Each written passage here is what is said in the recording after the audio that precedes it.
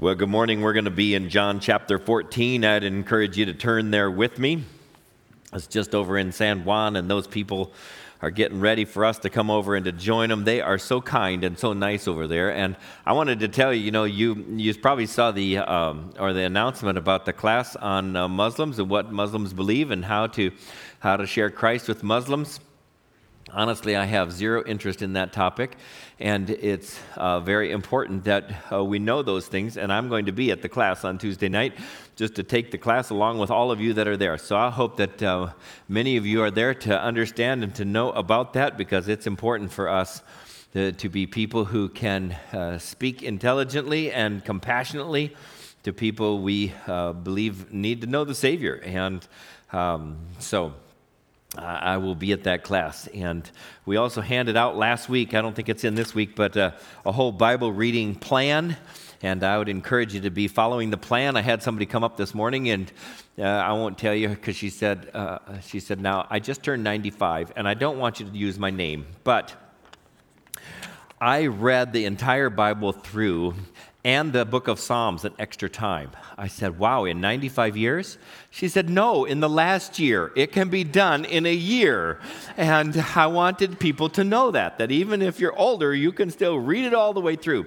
So Cindy and I have been listening to it. We put it on audio because you can get that, and just listening through it. So we've been going through the adventures and misadventures of King David and getting started on the different readings. This plan only has, I think, 25 days a month, so you can miss a few and not have to feel guilty, but you can still get through God's Word in a year.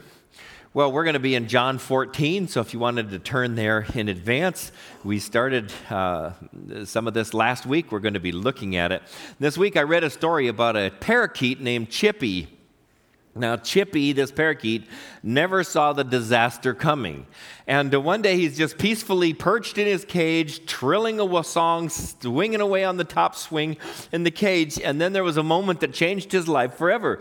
I mean, the problem began when Chippy's owner decided that the house needed vacuuming, and she's vacuuming the house, and she gets near his cage. He's up in the top, and she opens the bottom of the cage and takes off the attachment and decides she's going to vacuum in the bottom of his cage. Just then the phone rang over here, so she reached over and sucked Chippy right into the vacuum. Next thing you know, he goes from singing to total darkness.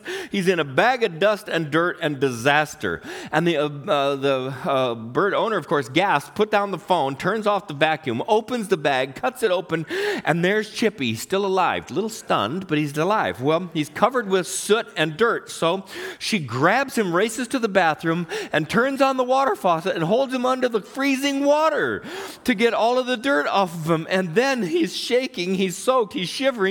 And so she does what any compassionate bird owner would do. She grabs her hairdryer and she blows him dry. Chippy never knew what hit him. She put him back in the cage, set him up on the little shelf, and he just sat there. And a reporter from the local newspaper heard about this a couple days later, came by to do a story and to see how the bird was recovering. Well, the owner said, Chippy doesn't sing anymore. He just sits on his perch and he stares. And, it's not hard to see why. I mean, he's been sucked in, washed up, and blown over. I mean, it's enough to steal the song from even the stoutest heart. Now, have you ever felt like Chippy? I mean, did life's tumultuous events steal your song? And see, Chippy never saw it coming, but Jesus did. He knew that the week that we're looking at in John 14, that he needed to work to prepare his friends, his followers, for tough days ahead. And he never said, guess what? The toughest days of your life are just ahead. Now, I don't know what it is. They seem to come in bunches, but this last week here, it rained day after day, and 4 days in a row, I planned somebody's funeral. And so there's no hurry. See, heaven is going to be a long time. And so I figured we don't have to be the first ones to the party. And so just hang around here a long time and let's enjoy everything we can here before we go to heaven. But Pat Rawls' service is going to be this week. And so I was meeting with her twin daughters to prepare her service for Wednesday. Well, Jesus knows that his followers need preparation for the days that are coming their way. And they've gathered in the city of Jerusalem. He's got them around the table having dinner, and they're celebrating the Passover feast. And yet his friends are anxious. They know that Jesus is the Messiah, the Savior. He's declared it to the world earlier in the week. And they all have assumed that once you say, I'm the Messiah, then you would gather an army, you would mount an offensive against the Romans, you'd toss them out of the city of Jerusalem and out of the country, and you would gather all the Jewish people together, and you would be their new leader.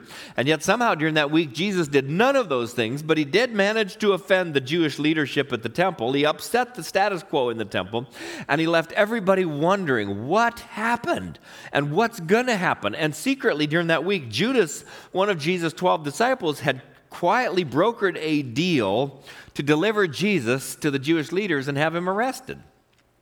And at dinner, Jesus stated that Peter, the number one disciple, was going to deny him before the rooster crowed in the morning. And everybody seems on edge. So Jesus gathers them all around him to give them courage. And we looked at the first half of what he said last week, which started by Jesus saying, let not your hearts be troubled. You believe in God, believe also in me. And he goes on to say, I'm leaving and you can't come with me, but I will go prepare a place and come back. And so questions began to arise. Where are you going? How can we know the way? And Jesus said, I am the way, the truth, and the life. No one comes to the Father except through me. And then he talked about being one with God the Father, which prompted a request, show us the Father. And Jesus replied, whoever has seen me has seen the Father. We are one. And Jesus' claim was that he was God come in human flesh. He was not just a person born in Bethlehem and lived 2,000 years ago. He was actually God who came into this world in human flesh. And so our takeaways from the first half of Jesus' discourse was celebrate Jesus with your whole heart for who he is, that he's God. That's his claim. Look beyond the current challenges to realize that heaven is secure and it's waiting for us because of Jesus. And to listen to God's voice and obey him today. Call on his name in prayer. Ask God to help carry your burdens, whatever they are, and fill your heart with his peace. And serve the Lord with joy, just the way he served his Father. Jesus was called on to do some things he didn't want to do, and yet he still stayed connected to God and did God's work with joy. So you can face the future with confidence, because Jesus is already there in our future preparing good works in advance for us to do. Jesus is God, and he's preparing heaven, and he will return for his followers. And Jesus continued to get his disciples ready to live in the world without his constant bodily presence with them. And so we're going to pick that up in John 14, verse 15. See, part of what Jesus knew, but he didn't say out loud to his followers, was that this was their last gathering together before the greatest events of human history. That the perfect God who became a man would voluntarily die in this world in the place of guilty sinners, so that all those who receive his gift of love and forgiveness and believe in him would be forgiven by God and declared righteous in his sight. They would be invited into a relationship with God that begins here and now and will last forever and ever in heaven with God. Jesus died for you. He died for me. He died for every one of us. His actions that night on the cross have a continuing positive impact for us who believe. We're forgiven. We're brought into a friendship with him. We have been given a purpose to fulfill beyond ourselves, and we have a place waiting for us in heaven. Jesus knows he's going to suffer and die for the sin of the world, but he also knows that the grave will not hold him forever, and that he will return to life and see his friends again before he departs for heaven. He knows that they, as soon as he's arrested and gone, will be filled with fear, and they will be scattered, and they will be tempted to forget all that he's taught them and just to think only for themselves and to forsake their faith in him. And he wants them to do better than that. Jesus wants their faith to sustain them in tough times by changing their focus and how they think about their problems. So here's what he said to them, verse 15, John 14. If you love me, you will keep my commandments. And I will ask the Father, and he will give you another helper to be with you forever. Even the Spirit of truth, whom the world cannot receive, because it neither sees him nor knows him. You know him, for he dwells with you and will be in you. I will not leave you as orphans. I will come to you. Yet a little while, and the world will see me no more, but you will see me. Because I live, you will live also. In that day you will know that I am in the Father, and you in me, and I in you. Whoever has my commandments and keeps them, he it is who loves me. And he who loves me will be loved by my Father, and I will love him and manifest myself to him." Judas, not Iscariot, said to him, "Lord, how is it that you will manifest yourself to us and not to the world?" And Jesus said, "If anyone loves me, he will keep my word, and my Father will love him, and we will come to him and make our home with him. How is it that we will know him and the world does not? Because God's Spirit comes to live in us, in our heart, and speak to us." When I was meeting with the Rawls twins, they talked about how they started coming here back in 1969 when Pastor Chuck Waters was here as the pastor. And he was here for 10 years, dearly loved. And when I got to meet him in his retirement, I asked him about being here and about his wife. And we were having a fun conversation till then, and it choked him up. And he started to cry. And he said, "Well, Donna and I were married for 58 years. And then she died." And he said, I asked God in prayer that night, he says, "Why did you have to take her?" He said, "You have all these people in the world you could pick. And I love her, and we're together." And he said, "So I said to God, I know this is kind of unusual, but would you just speak out loud and explain why you had to take her from me?" He said, "So I waited, and nothing happened." He said, "So I said, well, God, would you just give me a sign? Please give me some sign to know of assurance." He said, "So I waited, and nothing happened." He said, "So I went to bed that night, but when I woke up in the morning, God's Spirit spoke right into my heart and said, 'Chuck, I am not going to use any of your physical senses to communicate with you. Just trust me.'" God's Spirit was speaking directly to his heart because God's Spirit lived in his heart. And that's what Jesus said to Judas, the Judas who's not Judas Iscariot, when he asked his question. He said, "If anyone loves me, he will keep my word. My Father will love him and will come to him and make our home with him.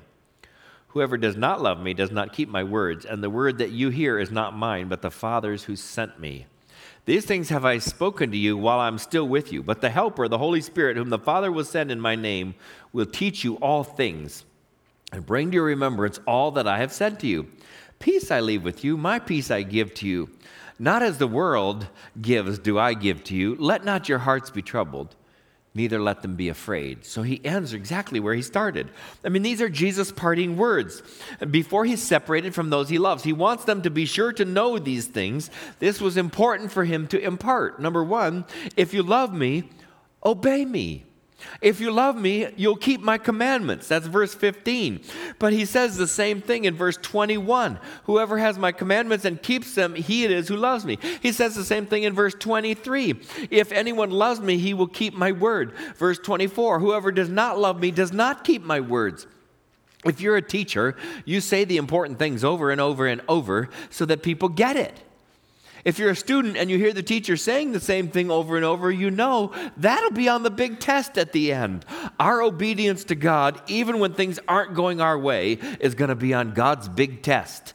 Jesus said it 4 times in this passage. When your heart is troubled, obey God. Now, that's easier to say than to do, because when my heart's troubled, that's the least thing I want to do is to obey God. I mean, we don't ever really get excited about obedience and just doing something somebody else's way when they call on us to do that. And probably we need something more like, for humans, like to have dog obedience school for dogs, you know, to learn obedience. I mean, my dog graduated in the bottom half of her class, and I really thought she had a hearing problem because she seemed to think obedience is optional. And, you know, sometimes she does what she's asked, and other times she looks around to say, but there's so many more things to smell and to see and to do and to chase, and I've got my own plan, and I'm calling, and she knows, and there's a conflict, and she'll look at you and go, nope, and head her own direction. And you and I have done that sometimes with the Lord, haven't we? And Jesus says, if you love me, obey my commands. Do what I'm telling you to do, because he has a plan for your life and a plan for my life and for us together as a church. And he's saying the proof of your love is in your obedience. Why sing his praises on Sunday and then ignore him on Monday? I mean, God wants us to enjoy Him on Sunday, and we gather together in His beautiful place to sing and to praise, and everybody's looking nice, and the choir is outstanding, and we praise His name, and we draw close to God, and then we get out there on Monday, and He wants us not only to enjoy Him on Sunday, but to employ His Word in the world all the rest of the week. Putting our thoughts and our conversations and our problems and our decision-making, our everything, through a filter of what did Jesus say about this? That's why we need to be in His Word and know it. What would Jesus do if He were faced with this conflict in His life? What do I do to please the Lord? In other words, otherwise, without that, our worship is hollow, it's phony, it's meaningless. I mean, one time when Jesus was preaching, He turned to those around him, probably a little bit frustrated, and He said, "Why do you call me Lord, Lord," which means boss? "Why do you call me Lord, Lord, and not do what I tell you?" And He went on to compare obedience to His commands to a man who builds his house on a rock, and the storms of life come and shake it, but they can't tear it down. Now, this week we had lots of storms, as you know, and so we have a drainage pond that our neighbors have given us lots of comments about, lots of verbal input. And so we have cleaned it out, and before last week, we cleaned it out and gotten it ready and put extra sandbags around it and got everything ready. And then at the height of the storms, we were checking on it. And it was right up to the top, but it held. It did its job. And that's what Jesus is saying is if we call Him Lord, Lord, and then we obey Him, it's like grounding our lives in His Word. And when the storms of life come and beat against us, and it's not if they're coming, it's just when they're coming. If we've obeyed Him, it will hold. Because everything beautiful that you see in your life has been done in obedience to God. And this is a huge point to Jesus. He says, just follow in obedience. I will direct your heart. I will direct your life if you're listening to my voice and obey what I tell you. And sometimes we hear the input and we think, but there's so many other things to do and to see. And it's not what I want. And Jesus' will and thoughts are going to be found in His Word, and it will be in the guidance of His Holy Spirit. So be in the Word, be listening for God's voice. And Jesus said the greatest commandment is you shall love the Lord your God with all your heart, with all your soul, with all your mind, and with all your strength. And when God is first in your heart and first in your soul and first in your mind and first in your strength, you're worshiping Him, and on Sunday you're serving Him the rest of the week in ways that are consistent and bring you joy. And nothing brings more joy to the heart of God than our obedience, than us following His plan joyfully and willingly. And Jesus went on to point out that when we're not doing that, that we can't do that alone. We can't do it in our own strength. That's just not our natural way of doing things. Look at verse 16. I will ask the Father, He will give you another helper to be with you forever, even the Spirit of truth, whom the world cannot receive, because it neither sees Him nor knows Him. You know Him, for He dwells with you, and He will be in you. He says, I will send you the Holy Spirit. When your heart is troubled, cry to God for help. His Spirit is there. And the word that's translated here for Holy Spirit, it's not easily translated in English. The Parakletos, it's somebody who's called on in time to help in times of desperate needs. So if your house is being flooded, the desperate need you have is for a plumber, right? If you're being called into court, you desperately need a lawyer. It's a helper, an intercessor, an advocate, a strengthener. Maybe it's a personal trainer, a lawyer, or maybe it's your mom. When we need encouragement, this Parakletos, this Holy Spirit comes alongside of us, and we're going to be talking about Him when we get to John chapter 16. So you can read ahead. But Jesus also promised, I will not leave you as orphans. I will come to you. He says, I'm not going to leave you alone. When your heart's troubled, remember, you're not alone. Prayed with a lady this morning here in the first service, and she said, I've been to the doctor and found out that half of my heart is sick. It's not functioning properly, which is why I'm short of breath, and I don't know how long I'm going to live. And we prayed together for her heart, and she was able to affirm, I know that He's with me all the time. I'm not alone. Well, many of us have been blessed with a parent or an adult in our life when we were little that we could trust and turn to and rely on, somebody to give us help when we needed it. It's kind of like the kid who bragged, my dad could beat up your dad, to which the kid replied, well, big deal, so can my mom. But seriously, there are a lot of kids in this world that are abandoned and are abused and are orphaned and have no one to provide protection and care. In fact, we support multiple orphanages and people working with them to bring the love of Christ along with safety and food and a secure place to grow up and to learn about the Lord. And you might feel like you've been abandoned or orphaned. And Jesus is saying, I am here for you. Even if you can't tell, I am with you when you call on me. And he promised his life has a continuing positive effect on all believers, even though he's no longer bodily present in this world. It says, verse 19, yet a little while and the world will see me no more, but you will see me. Because I live, you also will live. He says, you will live. When your heart's troubled, remember you're alive. We live in a world that's dark and spiritually dead. And Jesus said, when I'm with you, you are alive. I am the resurrection life. And verse 20, in that day you will know that I am in the Father, and you are in me, and I in you. You will be one with God. He prays about this in John 17. So you can see, you can read ahead if you want in John, because we're going to be going from here through the end of the book, chapter 21, over the next few weeks. But when your heart's troubled, remember your true identity, who you really are. If you're in Christ, then your identity is no longer your job. It's not your hobbies. It's not your sport. It's not even your family who gave you your name. It's in Christ. You are a Christian, and he calls you his own. He says, verse 21, whoever has my commandments and keeps them, he it is who loves me. And he who loves me will be loved by my Father, and I will love him and manifest myself to him. And that's when Judas asked his question, Lord, how is it that you will manifest yourself to us and not to the world? And the answer is through the Holy Spirit living in your heart. He says, I will love you. When your heart is troubled, there's not one moment that I'm not with you. You are loved by the most important person in your life. He says, we will make you our dwelling place. Now I know in the King James Version, it says at the beginning of this chapter, in my Father's house are many mansions. Many mansions. And of course, we live in a place where people either live in mansions or think about buying mansions or have mansions with views or, and they've even written songs about, I've got a mansion just over the hilltop, and maybe we get carried away with the wrong thing. Because believe it or not, the most important thing really is not the view.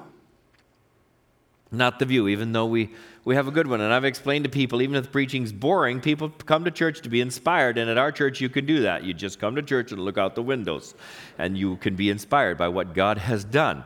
But it's not about the view. And sorry, realtors, it's not about location. That's not the most important thing either. It's about relationship. It's who you know. Do you know God?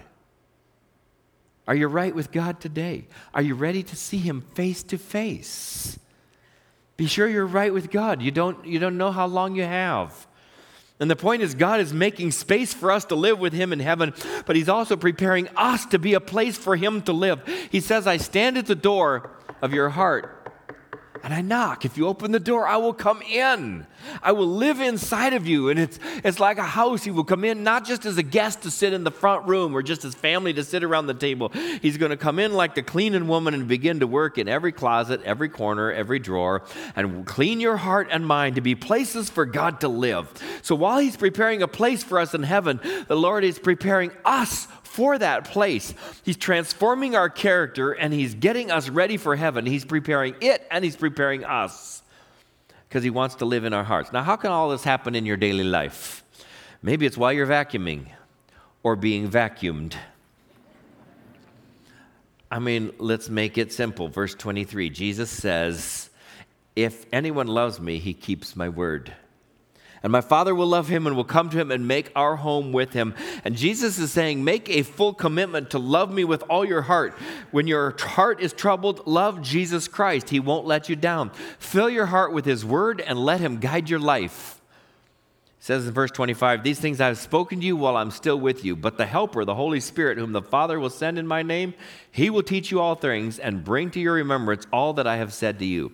The Holy Spirit will remind you of what I've said. That's why as we read God's word, suddenly you might be thinking about something, all of a sudden something just pops in your head. You go, where did that come from? And God's Spirit has brought a little piece of his word or something of encouragement. Somehow he's brought it so that it's brought into your heart. And then Jesus says, peace I leave with you, my peace I give to you. Not as the world gives, Let not your heart be troubled, neither let them be afraid. He says, I give you peace. It's different from the world. It's not expecting something in return. The world's peace is escapism or an absence of noise. And Jesus says, my peace is that I have a presence in your life and you are filled with a purpose that I have given you, that you never dreamed up yourself. I gave it to you. So Jesus concludes where he starts. Don't let your hearts be troubled. Stop being troubled. Focus your heart on Jesus and on what he's got for you in this world and in this life. And he gives gifts to those of his own. He gives forgiveness and peace, his presence, his purpose, his spirit, and a home in heaven. Those are all reserved for people who love Jesus. He doesn't give those just to everybody in the world. People who are just in the world and have not said, Jesus, you are the Lord and you are my Savior. Please come and live in my heart. They don't receive his peace. They don't receive his forgiveness. They don't receive a place in heaven. They aren't filled with his purpose. He saves those for people who call him their own. So let's take seriously what Jesus was telling his first followers. He's the Lord. Follow him in obedience. You're not alone. He gives the Holy Spirit. You're going to live. And he would tell us, I love you. I am living in you. I'm getting heaven ready for you. Be filled with my peace.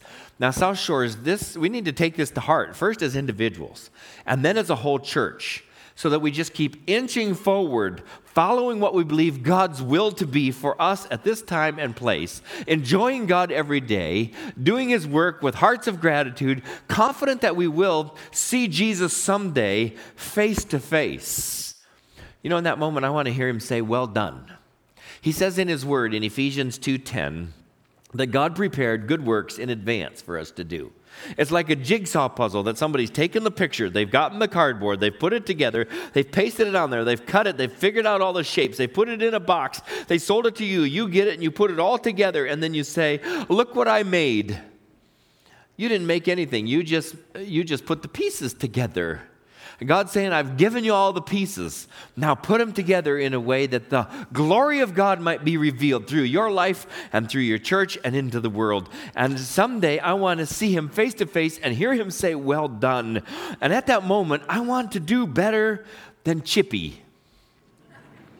Don't you? I want to get to heaven with a little bit of enthusiasm left and to be filled with the joy of the Lord, not just kind of in shock of, oh my goodness, what just happened? I want to be able to celebrate Jesus, the King of Kings and Lord of Lords. I want to see you there. Shall we pray? Dear God, thank you for Jesus.